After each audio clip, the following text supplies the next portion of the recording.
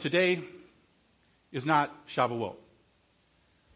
But because we don't have a place to meet for Shavuot, and because there's no time for me to do a teaching on Shavuot that's on that day, we're actually doing our celebration today. That's why we're having our own egg for Shavuot. And for Batya. So that'll explain why I'm going where I'm going today. I'm not going to be teaching on Bamidbar. And let me explain something too. Because of how much Batya was preparing for the reading, I actually presented the option to her, like on a regular bat mitzvah, she would have been bringing a message.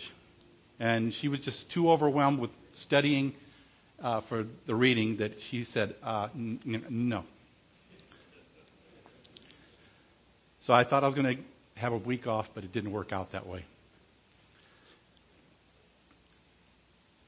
Soren Kierkegaard was a Danish philosopher, theologian, poet, social critic, and a religious author who lived in the early 1800s.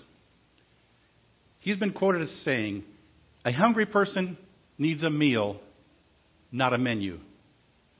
A starving person needs rice, not a recipe. And a sick person needs medicine, not a lecture on medicine." He says, too many sermons are menus, recipes, and lectures. So with his words in mind, I pray that I'm providing you with more than a menu, more than a recipe, more than a lecture, but substance for your spiritual growth.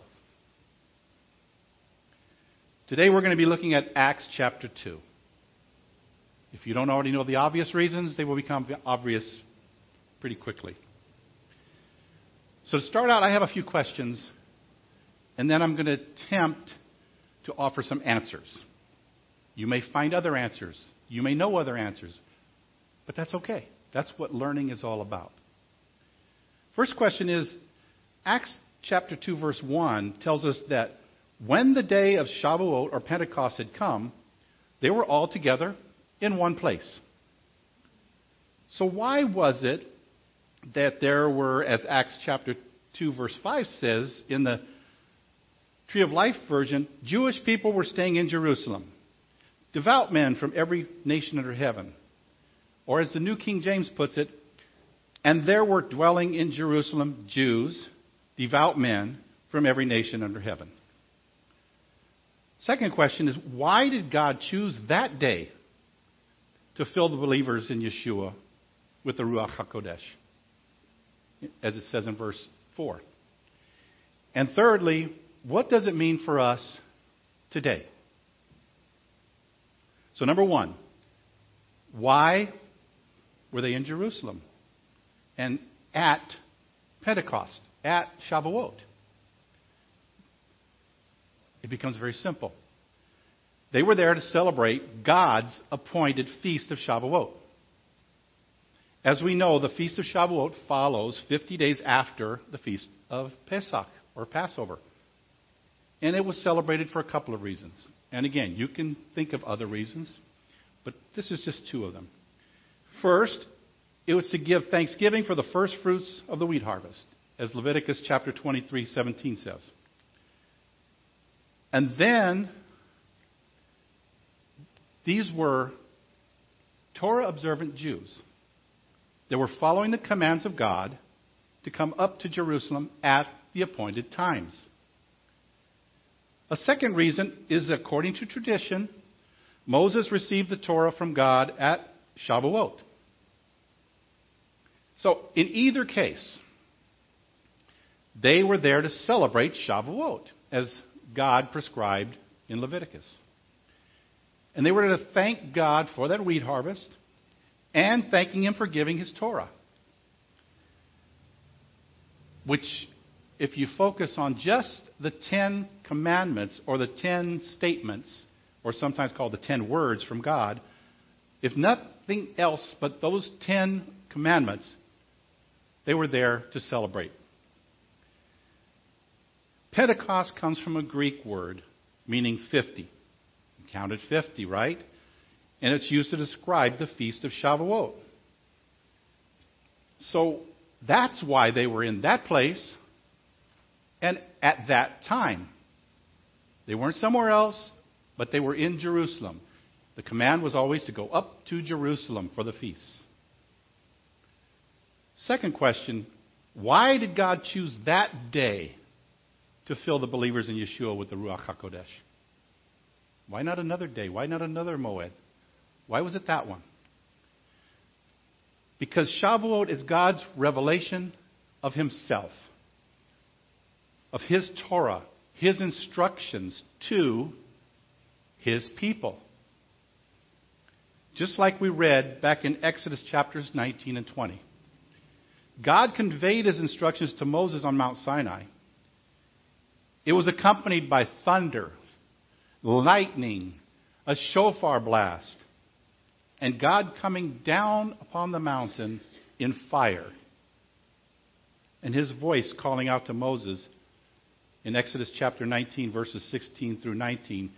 And it was witnessed not only by the Israelites, because if you recall back in Exodus chapter 12, verse 38, it was a mixed multitude that went up with them. Okay, so what does that have to do with the day that we call Shavuot? Think about some of the things that the events of Exodus chapter 19 and Exodus 19 and Acts chapter 2 have in common. First, there was a sound from heaven. On Mount Sinai, when God gave His Torah to Moses, He says in Exodus chapter 19, verse 6, there were thunderings and lightnings and a thick cloud on the mountain, and the sound of the trumpet was very loud. When the Ruach HaKodesh came upon the Jewish believers in Yeshua, in Acts chapter 2, verse 2, it says, and suddenly there came a sound from heaven as of a mighty rushing wind, and it filled the whole house where they were sitting. Then there was fire that came down from heaven. On Mount Sinai, when God gave His Torah to Moses, in Exodus 19:18, it says that Mount Sinai was completely in smoke because the Lord descended upon it in fire. In Acts chapter 2, the Ruach came on the day of Shavuot, and it says, then there appeared to them divided tongues as of fire, and one sat upon each of them. Another similarity was there was a mixed multitude. The mountainside was surrounded by not only the Israelites, but the mixed multitude that came up with them from Egypt. On the day of Pentecost, Acts chapter 2, verse 10 tells us that both Jews and proselytes being God-fearing Gentiles. Again, it was a mixed multitude. The other comparison is the teaching. Exodus chapter 20, verse 1, God spoke all these words, saying. So on the day of Pentecost, about 3,300 years ago, God delivered His Torah, His teachings, His instructions to the Israelites and the mixed multitude. Then on Shavuot, about 1,300 years later, Peter quoted the prophet Joel by saying, it shall come to pass in the last days, says God, that I will pour out my Spirit on all flesh. So God was giving His Ruach HaKodesh, His Holy Spirit. So among other things, one function of the Holy Spirit is to be our teacher. Yeshua was speaking to His disciples in John chapter 14 when He said, these things I have spoken to you while dwelling with you. But the Helper, the Ruach HaKodesh, whom the Father will send in my name, will teach you everything and remind you of everything that I said to you. So we think about those similarities between the two events. We're reminded that God's timing is perfect. He is a right-on-time God. I know oftentimes we might be praying and we're looking for an answer and we're wondering when the answer is going to come. And we think it's late, but guess what? When that answer comes, He's right on time. Shavuot in Leviticus 23:17, it says, "You are to bring out of your houses 2 loaves of bread for a wave offering." Yeshua in John chapter 6 says, "I am the bread of life." So, the third question, what do these events mean for us today? Are they just historical events that give pastors and teachers and rabbis something to talk about every year when we celebrate Shavuot? Well, yes, they are historical events. But those events also hold something very important for us today. Shavuot today lets us know we now have an access to God that is not restricted. In Exodus 19:24, we see that the words came, "Do not let the Kohanim and the people break through to come up to Adonai, for he will break out against them." So we read that passage there and see that God's presence was hidden in the clouds and in the thunder and the fire and the smoke. But when the Holy Spirit came down upon the believers in Jerusalem, God's presence came like tongues of fire and rested on each one of them, and others saw it happening. So He became personal.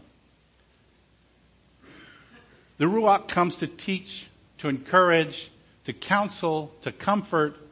And the most amazing thing about it is, He helps us to change into the likeness of Yeshua. In what we say, in what we do, and the way we act. So Shavuot's a very important time, or event, if you will. Because it is that event that God used to transform His people into the image of Yeshua through the Ruach HaKodesh. As Rav Shaul, the Apostle Paul, said in Galatians 5, "But the fruit of the Ruach is love, joy, peace, patience, kindness, goodness, faithfulness, gentleness, and self-control. Against such things there is no law. Now those who belong to Messiah have crucified the flesh with its passions and desires. If we live by the Ruach, let us also walk in the Ruach." God wants us to undergo a transformation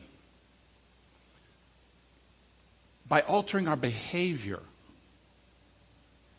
When we come to Messiah and we're filled with the Ruach HaKodesh, we're not supposed to be the same people we were before. We're supposed to be different. We're supposed to be transformed. I will be the first to admit I haven't fully become the person that God wants me to be. Yet. But He is changing me. The more I allow His Ruach to transform me into what He wants me to be, the closer I get to being there. It's a process. And in the process, let's ask ourselves these 3 questions. What fruit are we bearing?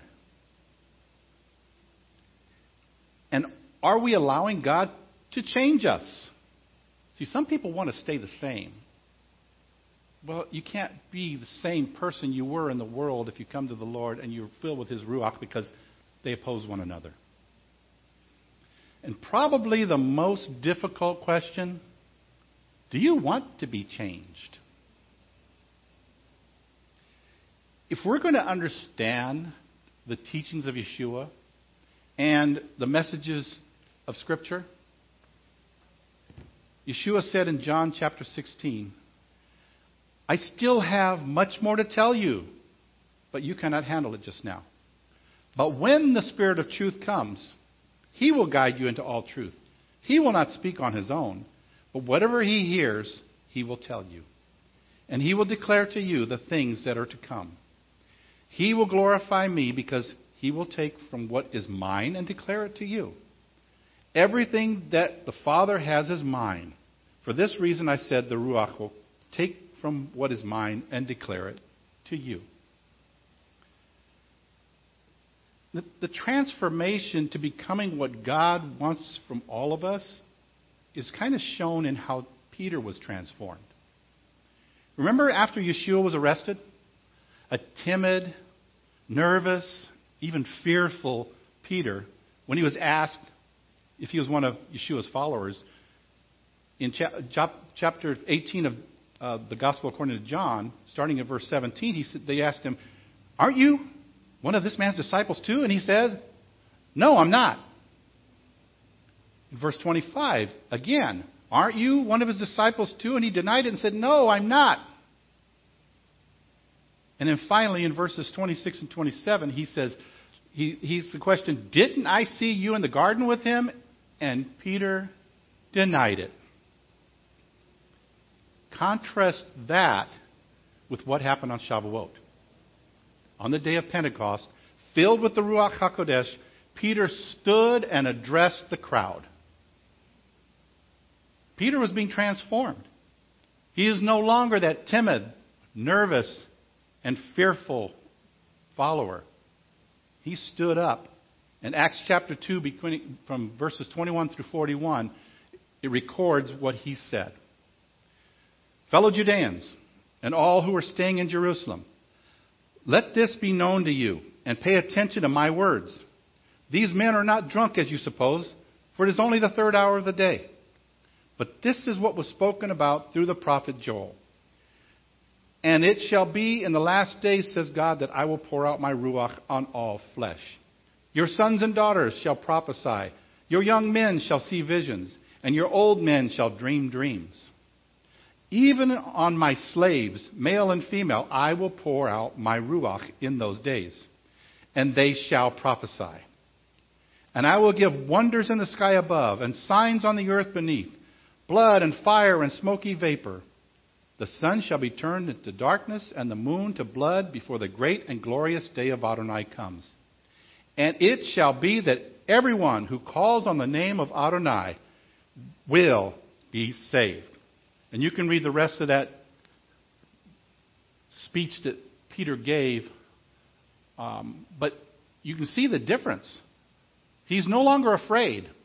He's no longer denying. But he's standing up and boldly proclaiming. It wasn't him. It was because he was filled with the Ruach. The Ruach spoke through him. And down in verse 41, it says that with many words he warned them and kept urging them, saying, "Save yourselves from this twisted generation."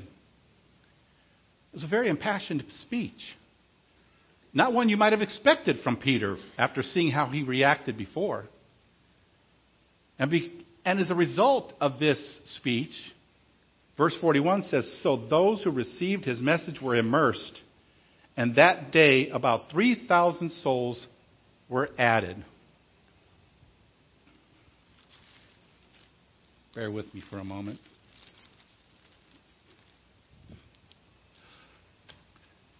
So as for me, about 32 years ago when I first came to faith, believe it or not, I was a timid, nervous, and fearful person. But when I received the indwelling of the Ruach in 1984, he began a change and transformation in me, which is a process that is ongoing. So you could say that I am a work in progress. And guess what? So are all of you. I need forgiveness daily, sometimes hourly, who knows? And I desperately need the transformation to continue in my life. Now, I read recently about an illustration of what happens as a result of receiving the Ruach. See these two CDs? They look identical, don't they? Well, if you were to touch them, they feel identical. Guess what? Both of these CDs came from the same stack, the same supply, but they're very much different. One is unlabeled. If you look closely at the backside, you can see that there's nothing written to that CD. It's blank. It has no data on it. This other one has a nice, colorful label. It's full of information. Some of them even include images, something this one doesn't have. When you record images and information to a blank CD, it's a process called burning. It's the same thing when the Ruach HaKodesh indwells you. A download begins. The teaching, the instruction, all the understanding is now being burned to that blank disk, to you. And it all becomes available to us. Guess what? We need to be ready and willing to be burned. Now, something interesting about this one. Because it was initialized and it was written to and finalized, you cannot rewrite to this. You cannot add anything to it, and you cannot take anything away. The only thing you can do is shred it, throw it away, break it. That information is burned on there. This one here has an advantage, because until you finalize it, you can keep adding to it, and that's what the Ruach does to us. The Ruach keeps adding as we allow him to. And as he adds to us and increases our knowledge, increases our understanding, the more we get. The more teaching, the more instruction, and we are enriched by it. But understand something very important. God does not force himself on any of us. He won't burn that CD. He won't put any information into you through the Ruach until you allow him. You have to be initialized and be ready to put the information there. But he does come to everyone who opens their hearts to allow him to teach them, to transform them. And the Ruach then becomes a resource for us that we can draw from. Remember what Yeshua said? He will remind you of everything I told you. So we can see the things that Yeshua told the disciples. We're no different. We see the same information. But sometimes we don't remember it.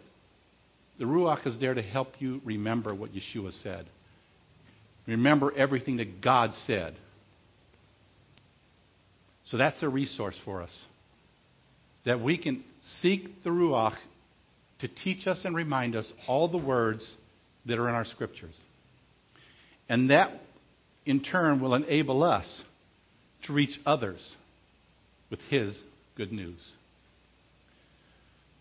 Lord God of Abraham, Isaac, and Jacob, we thank you and we bless you on this day. We thank you that you gave your Torah. You gave your instructions. You gave your teaching through Moses for us to know how to act before you and how to love you. We thank you that Yeshua came, that partition could be torn apart, torn down, and that we can now come boldly before your throne. That we can seek you through your Ruach, who is indwelling us and changing us each and every moment of each and every day. We thank you, Lord, as we continue to seek you, that you will continue to feed us, that you continue to make us grow in you. And through your Ruach, that will be accomplished. Your will be accomplished in us because we yield to you. Thank you, Lord, because of your goodness and your mercy. Thank you for Shavuot. Thank you, Lord God, that you have set aside a Moed for us to celebrate. We thank you for all the Moedim at this time. And thank you for giving us the desire to keep your feasts and the ability to keep your feasts. Thank you, Lord, for your goodness, your mercy, and your loving kindness upon all of us. In Yeshua's name, amen.